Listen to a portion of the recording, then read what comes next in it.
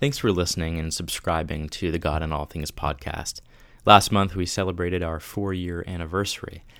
The support of many people has kept God in All Things going, and I ask that if you have found the God in All Things podcast or blog spiritually enriching for you, to make a donation and help God in All Things continue to thrive. You can make a contribution at godinallthings.com/donate.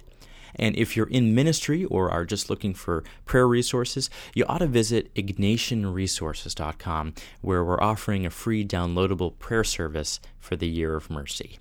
Thanks again for your support. Now on to the podcast. This is the God in All Things podcast, rooted in Ignatian spirituality and seeking the presence of God in the everyday.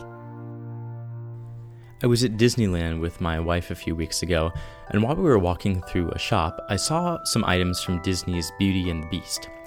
One of the items was Chip, the little boy teacup who was Mrs. Potts' son in the animated film. He, along with the other characters, were humans who lived and worked in the Beast's castle. When a curse was put onto the castle, they transformed into objects like a clock, a candle, or a teapot.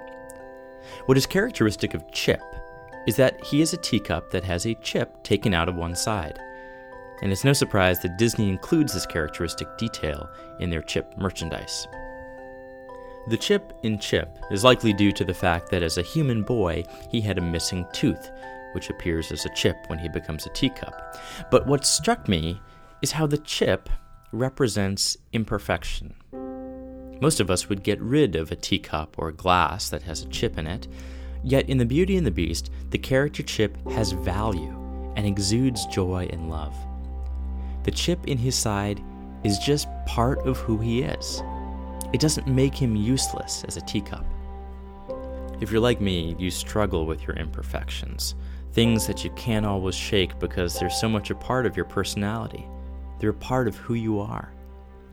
If you're familiar with the Enneagram personality model, you'll know it's based on our tendency toward a core sin that, while its energy can be used for good, typically becomes a compulsion. As an 8 on the Enneagram, I have the drive to fight for injustice, a desire to give a voice to the voiceless, and to try to make things right. My tendency, however, is to become combative, domineering, and intense. This aspect of who I am is my own chip, my own imperfection. Over the years, I've tried to get rid of this imperfection and wish my personality were different. The truth is, while the imperfection of the 8, or any of the personality flaws discovered through the Enneagram, can be negative and unproductive, their energy can be directed toward creating good and positive change. Chip didn't let his imperfection prevent him from being who he was, a teacup. In fact, it's his chip that makes him unique. I especially discovered this truth in my relationship with my wife. She doesn't only love me despite my imperfections, she loves me for them.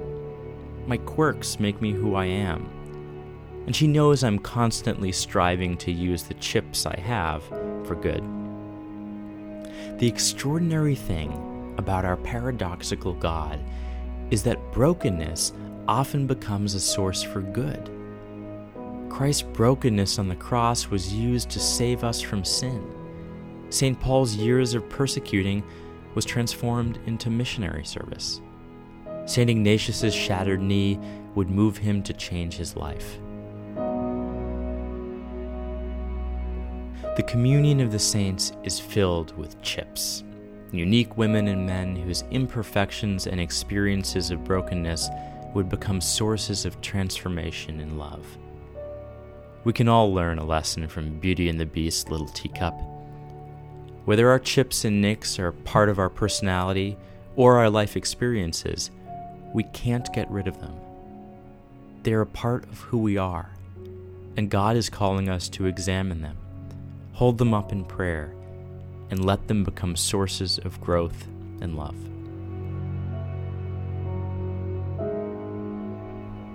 For more, visit godinallthings.com.